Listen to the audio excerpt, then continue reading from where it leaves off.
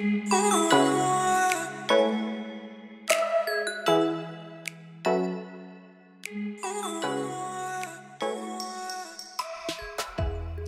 guys, welcome to another episode of Singled Out, a podcast where we address the hardships of single life while giving inspirational tools to make the most of it. This week's episode is all about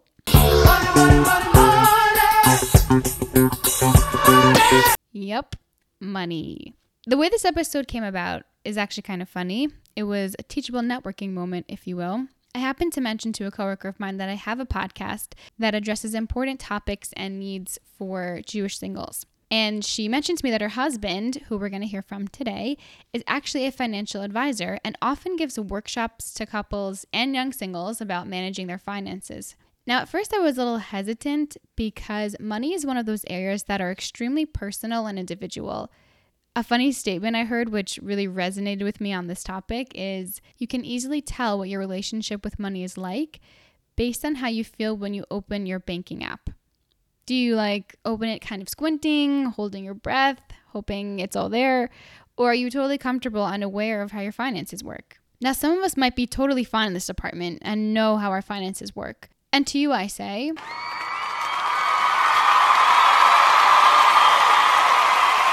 rock on. Keep doing you. But speaking for myself, and after touching base with some of my friends on this as well, it became clear that a lot of us really don't understand how to navigate money, how to use the financial systems put in place, and more than that, how to use those systems to our advantage. We don't ask detailed questions about money because just keeping up with the basics like taxes, tax returns, keeping track of and covering bills, health insurance, work benefits, it can all be really daunting. I also think a lot of us associate money with responsibility. And so whenever we do deal with finances, we try to put off that heavy feeling by avoiding the topic until we really, really have to.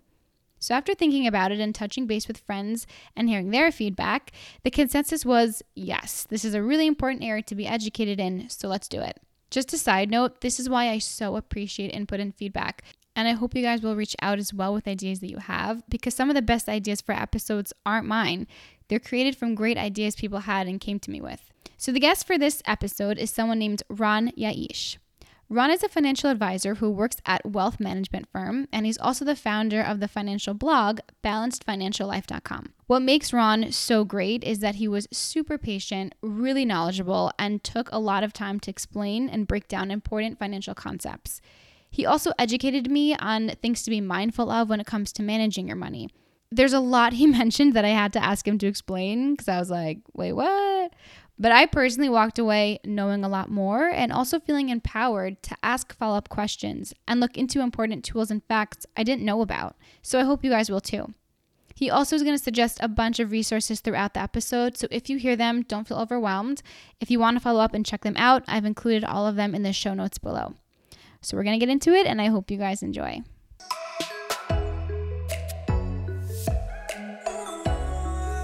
Thank you. I really appreciate your time, and I'm definitely excited to do this episode. I'm also super grateful that Razel even thought to introduce us. So I think it'll be really great. Just, it is important to say, just FYI, that any of the information explained here is more for information purposes and is not meant to be guidance or meant to be a solicitation of anything of any kind. I'm going to have a surprise for you. I didn't even tell you about this. Oh, I have a surprise for you and for your listeners.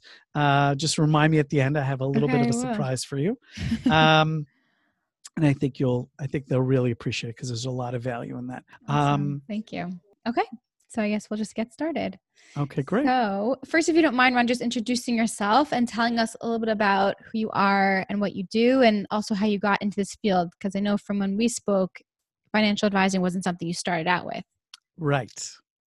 Exactly. Okay. I always had an interest in personal finance. Kind of got married, went out to try to find a financial advisor, and did not have a positive experience time after time.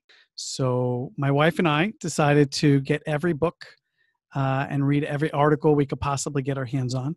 And we self-taught ourselves personal finance. It became kind of a hobby. And then you decided to go into professionally, I guess. What started to happen, I was the assistant rabbi of a synagogue, and young couples, newly married couples, would come to me and say, could you guide us in this area? And I was just literally guiding people probably about once a week. Wow. So at that point, I had a feeling that I was going to go into this professionally. So maybe give us a little background to what it is that a financial advisor usually does.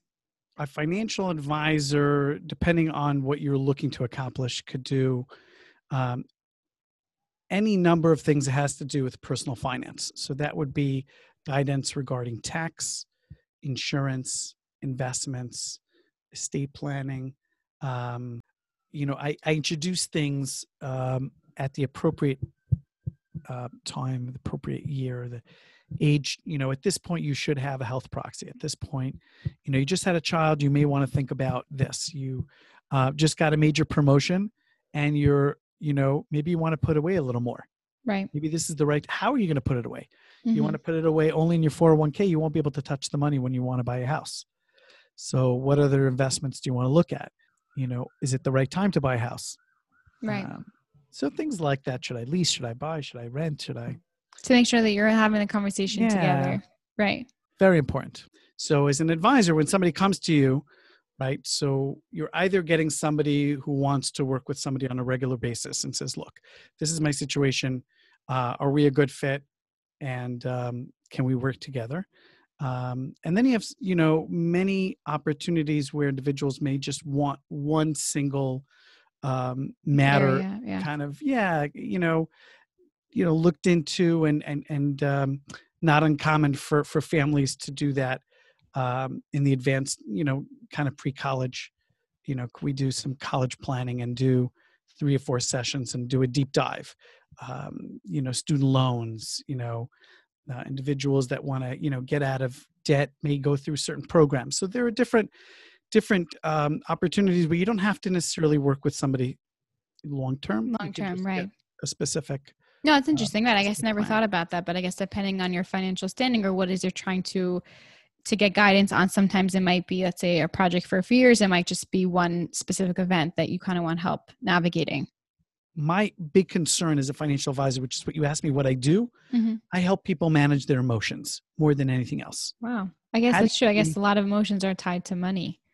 Yeah, but how do you make a decision that is not tied to emotions? Mm-hmm. It's usually, oh my gosh, the market's going down. I want to sell everything. Mm-hmm. No. The market's going up. I got to buy everything all my friends are buying. No. Would you say that everybody needs a financial advisor? Definitely not. The key is to be organized. And not it's really personality based and temperament based. You could be somebody who's not into numbers like my wife. Right. And that's her saying that. I'm not saying that. I always tell her not to say that because you don't want to get fixed on the fact that you're not a numbers person. Or you could be somebody who's really disorganized. But there's so many tools out there online that you can take advantage of. Right. You have to look at your situation, right? So if you're going through some change in your life, or you're going through, if somebody's about to sign,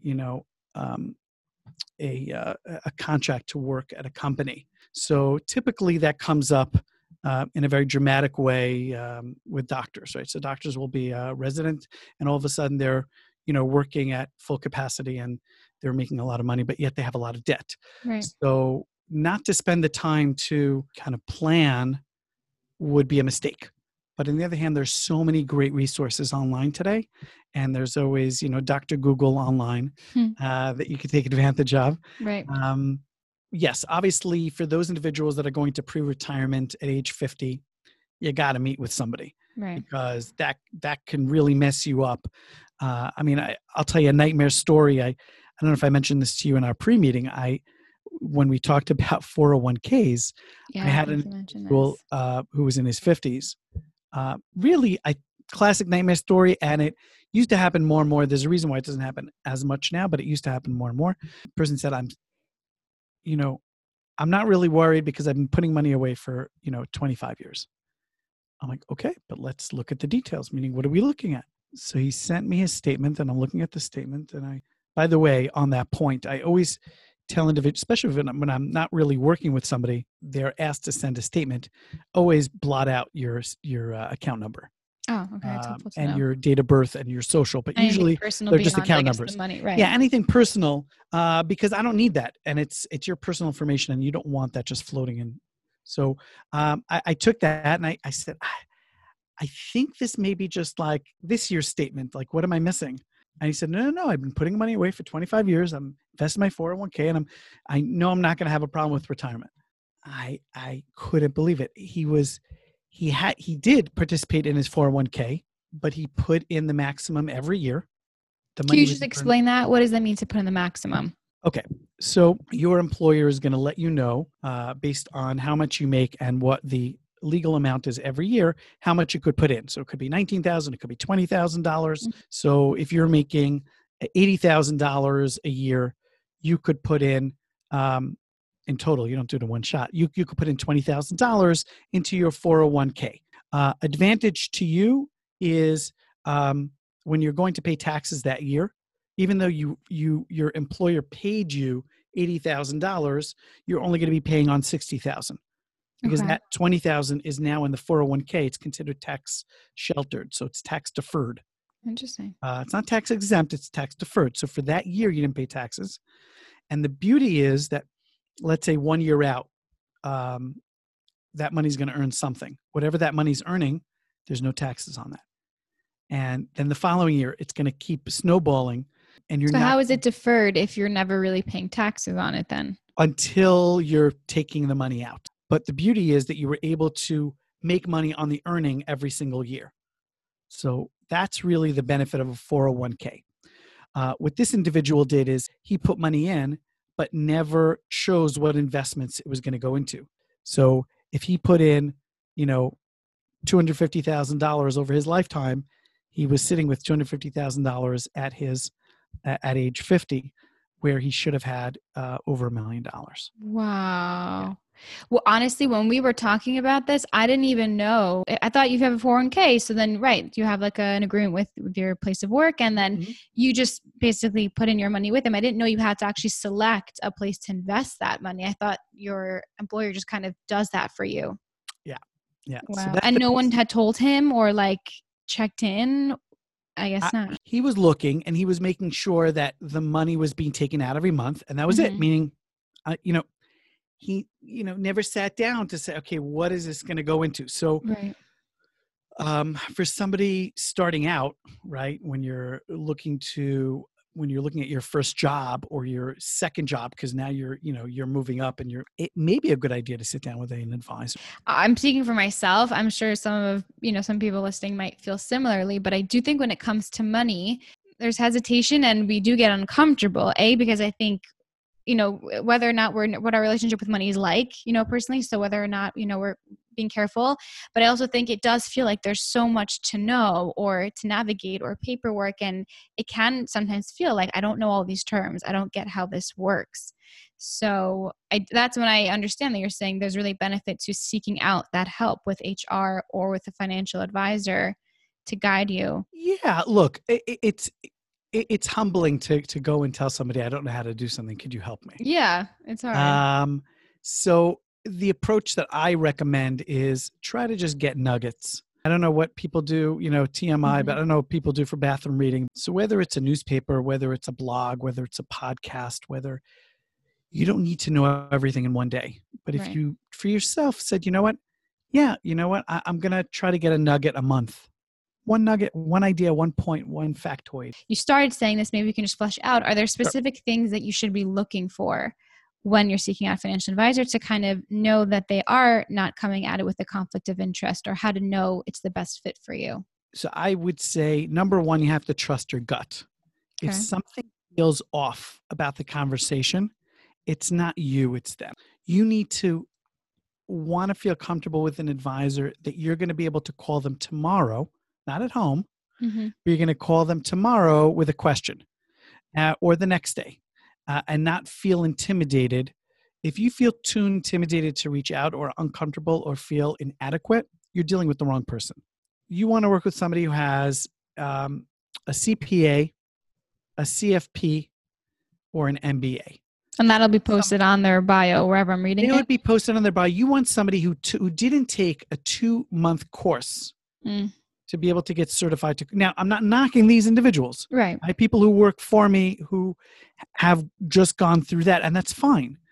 But in the ideal, you want to work with somebody who has taken some rigorous coursework. Two, you want to find out, how do you get compensated?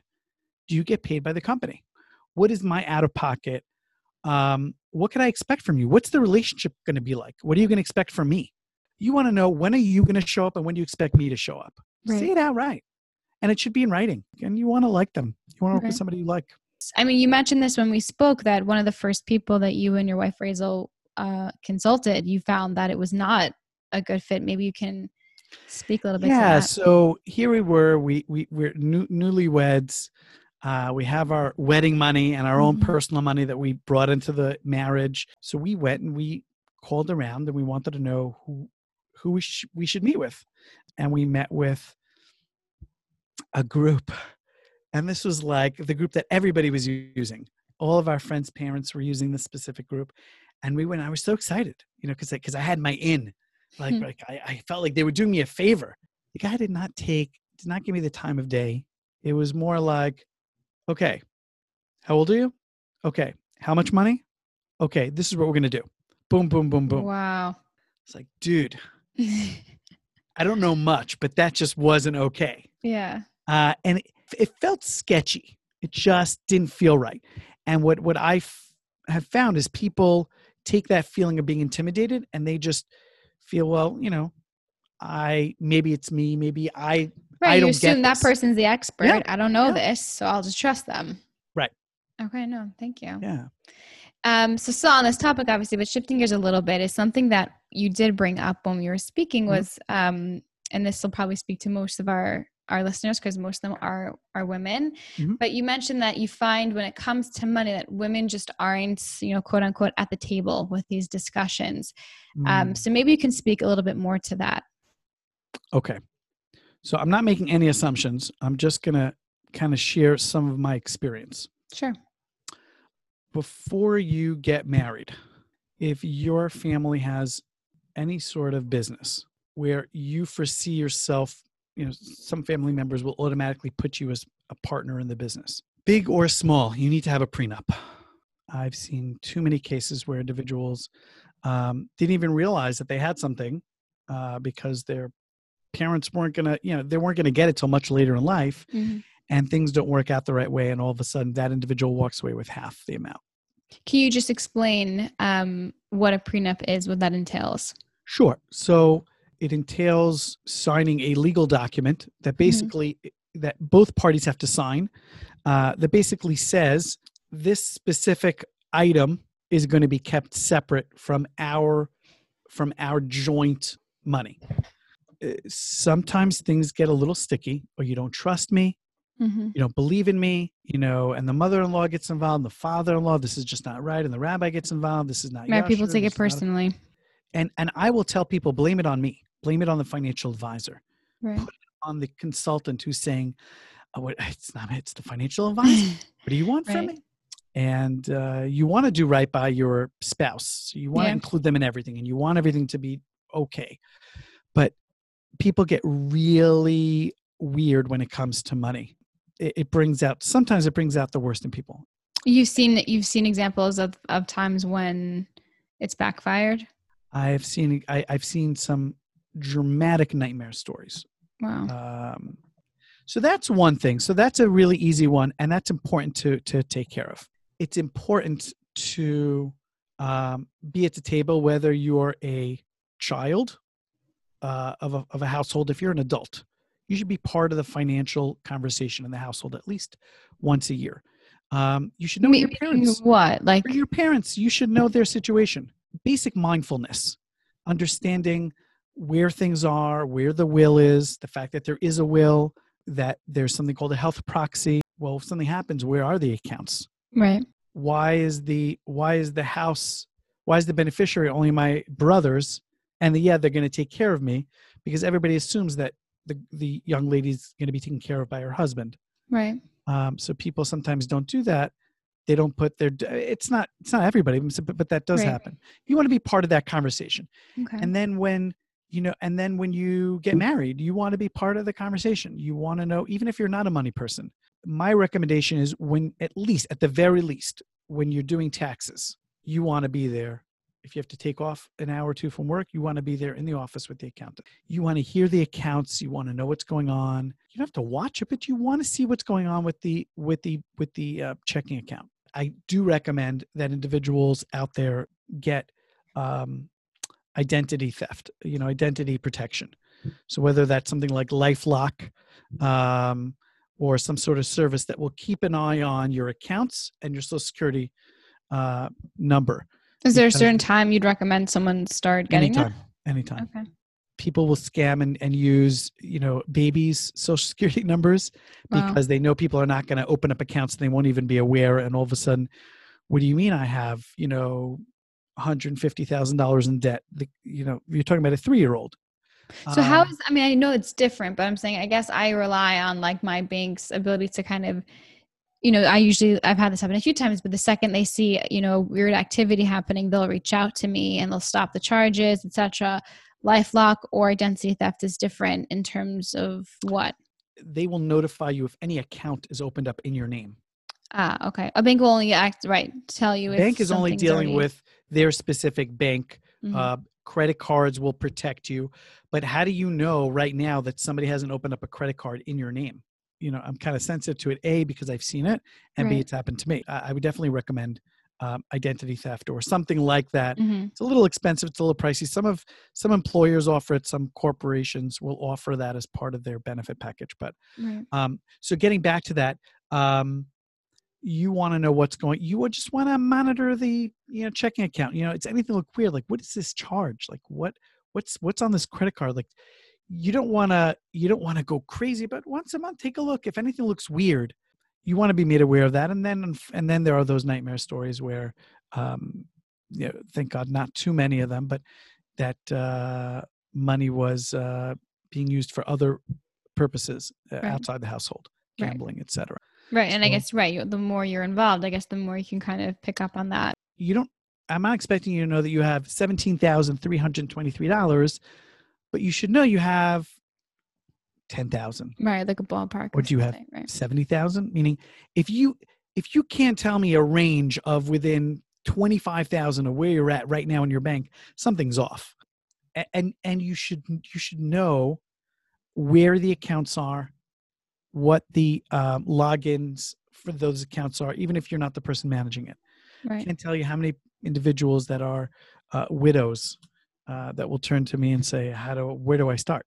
Where do I don't know anything. I don't even know if I can pay the bills. Dealt with it. So they just didn't know. Something which is unique in being single with finances is that obviously you have more flexibility in certain ways because, whether certain pieces of your life haven't filled in yet or whether you are, happy to just kind of have that independence to spend your money where you want to because you don't have the same type of expenses as people do with a family. So we're maybe a little bit more willing to spend and splurge in different areas. Mm-hmm. So I know that you've mentioned before that obviously you can't just focus on the future. You do have to live and enjoy money now. I guess I'm curious if you can give a piece of advice to people in their singlehood years, which you think is good just to be mindful of. Yeah. Okay. I'll start the example with something that isn't so typical. Okay. I had a conversation with a family member of an NFL player. We came up with a plan for him because his family didn't want him to be a statistic. Most NFL players, not that we're talking to any NFL players on this podcast, but most professional athletes lose all of their wealth within 5 years. They consider going bankrupt. Just because, the money's there, you don't have good financial habits, so it doesn't mean you're a bad person. So we came up with a very basic model. I mean, just to give you the mindfulness, right? So we set aside 25% for taxes. We set aside 25% for investments. We set up 25% for him to blow any way he wants. Okay. And then 25 for his basic living, just so what do you mean? I don't want him to just spend on it. You need to give him the ability to go to, in this case, to go to a bar and take his cousins out and just say Meaning drinks they are were on me. pushing back that you were giving too much They didn't want any leeway. Because they were looking at the number, meaning what's the number 25%? When you're dealing with a professional sports player, you're looking at some large numbers. I said, no, if he's going to do this, he will have plenty. So at the end, they wound up changing it to a little less than just, they made it 20% to work with a family like that. Yeah. So I don't promote the idea that you should watch every dollar, because I think it's not practical. I think people will go nuts. I think it's just not so healthy. There's a really neat app out there called mint.com. So really good app, but you have to input every little zuz of every little move that you make. And it's a really cool system, but not always so practical. It can be a little anxiety provoking also to be so exact. It's really in not that comfortable. way. So it's important to spend your money, especially if you don't have a household that you're looking after. Right. Whatever that percentage is, right? So you have to figure out there's a need and then a want. Okay. So I need to live. I need to, buy food. I need to drive, or I may need not to drive. Maybe I could just take whatever it is. I'm local to work.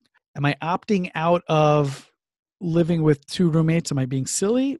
Do I really need to be spending an extra $1,000 a month? Then there is I want to go on 3 extra cruises and get the new bag that comes out every 3 months or whatever it is. And there's nothing wrong with that. Right. There's a time and a place for it. If somebody could figure out a way to be, I'm going to use the word frugal, for 10 years, they will make a dramatic difference in their life in general. Frugal meaning what though? Like how frugal? So this is very personal. So right. I'll actually introduce what I was going to share with your folks. Okay. And this is the surprise. This is the surprise. Okay. And this will play into this very nicely, actually. Okay. So there is a blog that I work on as more of a hobby. It's called Balanced Financial Life. Okay. So if your folks go to Balanced Financial Life /1, they could sign up for a free 1-page financial plan. It's a course. It's a very short course. It's not schlepped out at all. It's not, and they can build their own 1-page financial plan. And essentially what I do with a financial plan, just to give you kind of the big picture here, is keep it very simple. 4 things. What monies are coming in on a monthly basis? What monies are going out on a monthly basis? What are my savings and investments? And what's my debt? Debt isn't necessarily credit card debt, because if you're paying that off every month, that I don't count that.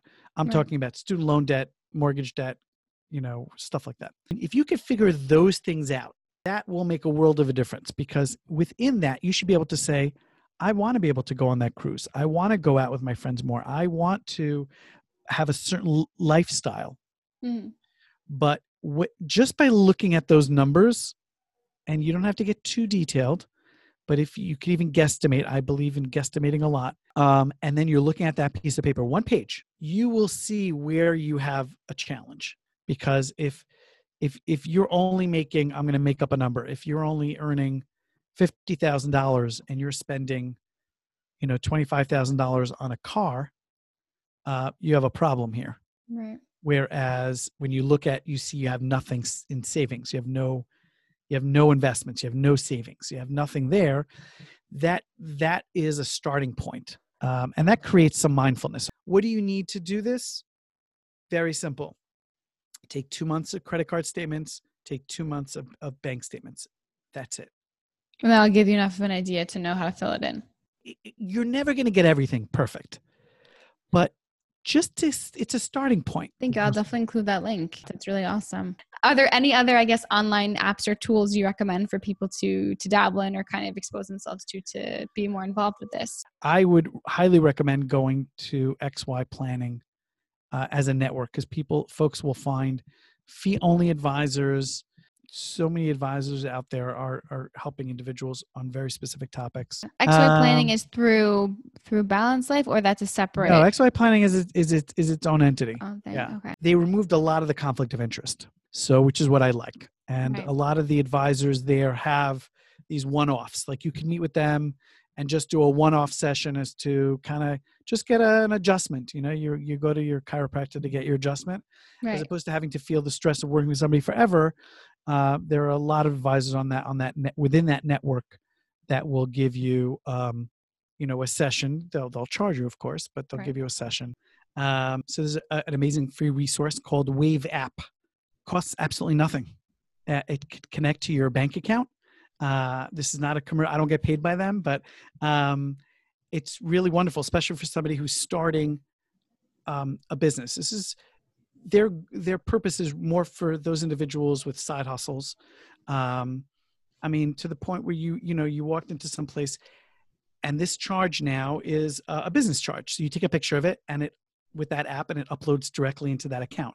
Right. Before I go into that, I did want to just mention one other general tool, a Roth IRA. If you recall before, when we talked about the 401k, we talked about somebody who put in $20,000. You don't have to put that amount, but when you take the money out, you then have to start paying the government back. A Roth IRA, although you don't put as much in, you put that in and you'll never pay taxes on that ever again. How? So it is a very specific tool that the government gives you because you're putting money in post-tax. The government allows you to put this money in, but at that point, as it grows, you'll never have to pay taxes on it ever again. Ever. Wait, just post-tax meaning what? Meaning you've already taken it out of your 401k? Right, meaning it's money out of your bank account as opposed to directly from your employer before you pay taxes on it. Why is that more beneficial? Meaning, what's the difference of that money? For the example that we had before, somebody made $80,000. They put $20,000 into the 401k. Mm-hmm. Okay. So now they are left with $60,000 of taxable money that they have that year. Right. They take $6,000 and they put that into a Roth IRA. Okay. Okay.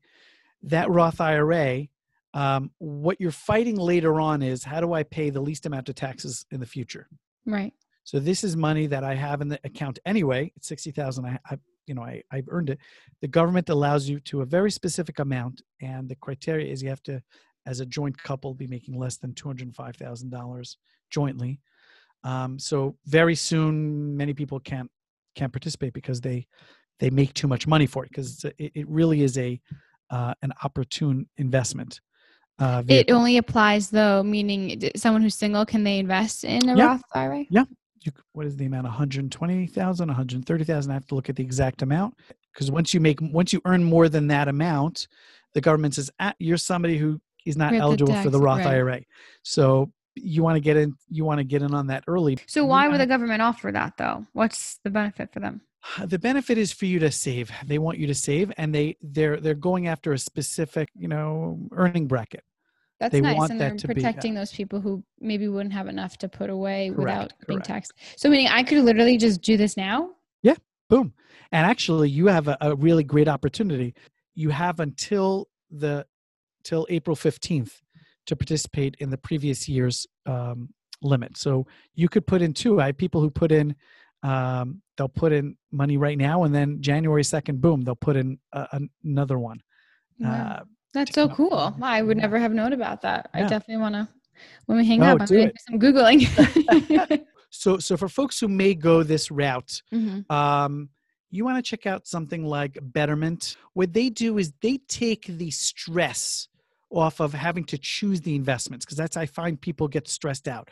Right. Okay, I'm gonna open up my Roth. I'm gonna put it in, but now I'm looking at a menu of literally 15,000 investment options. What in the world am I going to do? Wait, it's similar to 401k in that once it's in there, I still have to choose where to invest. Okay, I did not follow that. Yeah. Okay. Just structures. These are just account types. Mm-hmm. So, when you deal with a Betterment or a Wealth Front, Betterment will basically say, okay, answer the following 7 questions. Boom, boom, boom. This is your risk profile. These are the ETFs that we want to recommend. This is the portfolio we recommend to you. And it's super economical, and just click, click, click. You should open one up today. And it takes all of the second guessing and the stress out of having to choose something. So those are the types of resources that are so wonderful to have between apps and online. Is there anything else? I know you mentioned like the Roth IRA is a big one. Is there anything else that you feel like people should just be aware about that makes a huge difference that we just don't know enough about, or should kind of know how it works. And that could really benefit us tremendously. Yeah. So I would say probably the number one point is to know about your benefits at work. Okay. You should know, do you have do you have insurance options that you can choose? Is there life insurance there? People don't even realize that they have $50,000 of life insurance that's just part of their workplace. I've gone through individuals' benefit packages where they have gym memberships. Then you want to start early. The point is you really want to start early, not to miss the opportunity, because of something we had referenced before, something called compounding interest, where if somebody just, instead of getting one of your lattes a day, if you put that money aside,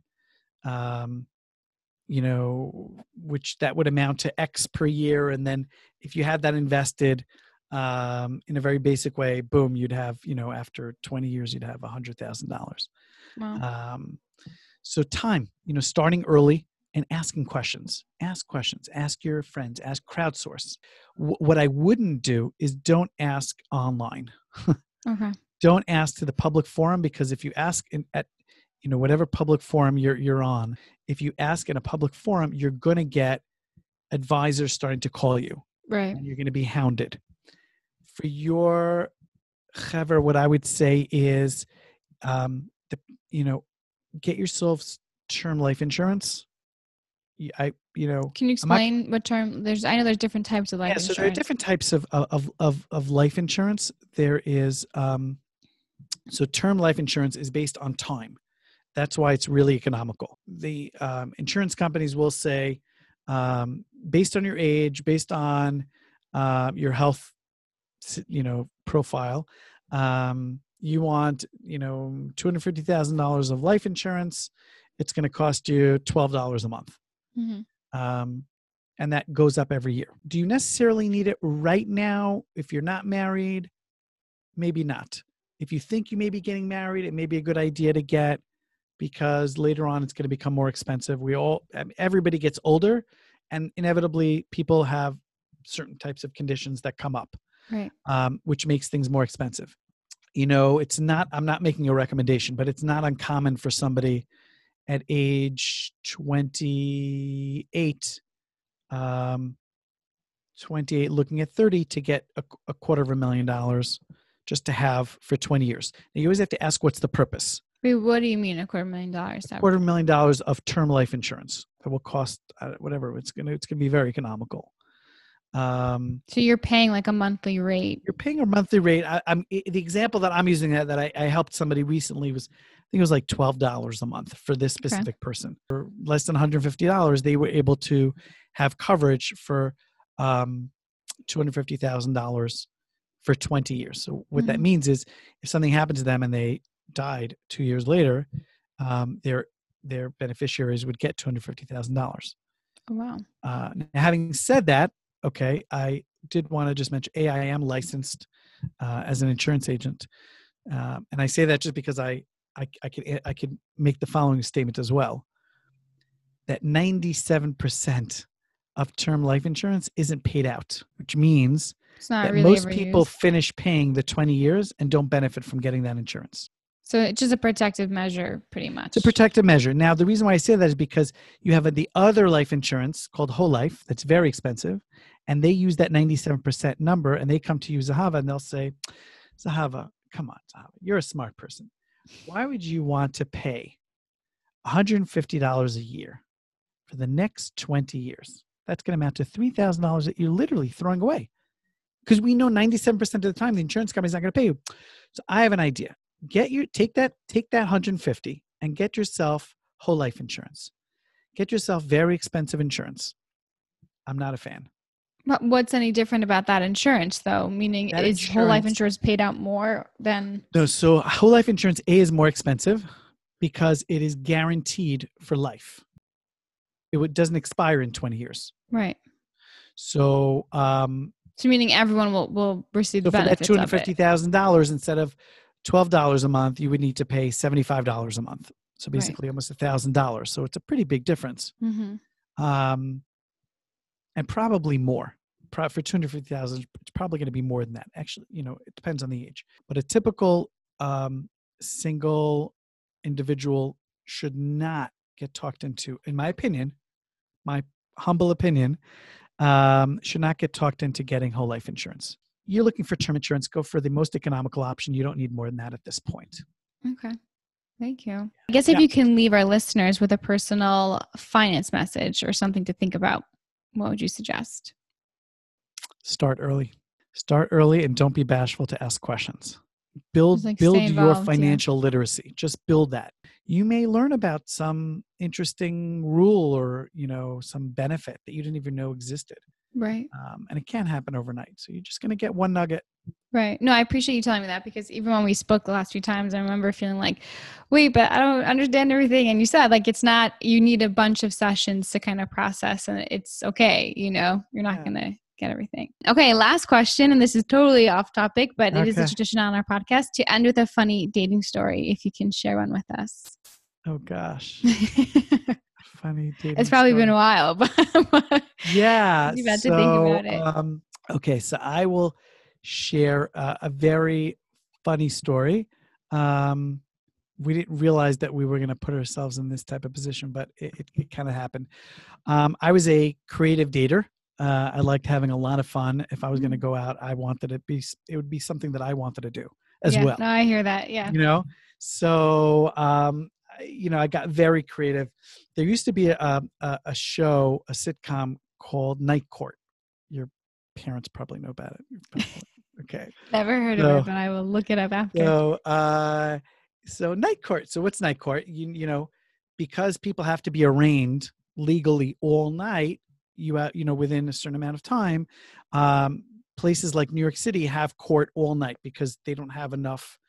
They have way too many people to process, so they're up at night. So I said, Wow. Let's go watch court cases. Oh my God. That was the date idea? That's hysterical. So we went to dinner first because we didn't want to be hungry. And then we showed up. And as we're walking in, we're like, okay, we may have a little challenge here because... First, anyone can just go in and watch? Yeah. Open. Okay. But as we walked in, we realized maybe it's going to look like we're there for somebody. Right. So Razel reached into her bag and she took out like a student ID, and she took out another ID from her hospital that she was working in, and we wore them and we had pads. So we were looking as if we were like reporters. Like taking notes. Oh so my gosh. We came in, and so we walk into court, and the judge was hysterical. I mean, you didn't want to mess with her. I mean, she was really fun to watch. And then something happened. Al Sharpton walks in. Oh my God. He was being arraigned. That was the day that Mayor David Dinkins and Al Sharpton protested whatever it was. I mean, David Dinkins just passed away, but they had protested something and they got arrested as a formality, but Al Sharpton actually had to be arraigned. So we were there for his arraignment, and he looks over at us. What are you doing here? We felt quite awkward. Oh my God. And so that was our funny dating story. I don't know. That's a pretty good one. That's really, really funny. First of all, definitely never heard of that as a date idea. So props to you. Thank you for sharing that. And thank you so much for your time. People want to follow up or get in touch with you. Is there a way they can reach you? Yeah, they could. The best thing to do is they can, if they go to Balance Financial Life, they can just sign up for the newsletter. They'll get an email from me. They could always ask. There's a section there called Ask Ron. Okay. What I promote is ask your questions, and we try to do our best to get back to everybody. You're more than welcome to try to reach out. If I could be helpful, I want to be a resource. No, thank you. You've definitely been that, and I really appreciate your time and help. Thank you so much. My pleasure. Okay, great. We'll be in touch. Thank you, Ron. You too. Okay, so obviously a really informative episode, which was jam-packed with tons of information. Again, I'll just post all the necessary resources and links that Ron recommended in the episode that you can check out, dabble in, and just educate yourself more on if you want to follow up on any of the things that he said. He also really generously offered to do follow-up episodes if you guys have more specific topics you want to know more about. So for this episode, he wanted to keep it kind of basic just to introduce the concept of being mindful about financial literacy and advising. But if you have more specific questions in regards to stocks, could be credit, could be student debt, etc., he said he'd be more than happy to do follow-up episodes on specific topics as well. So if you want to know more about that or have topics you want to suggest, or just topics for future episodes in general, I would love to hear from you. So please feel free to reach out. You can reach me via email at singledout613@gmail.com. That's SINGLEDOUT613@gmail.com.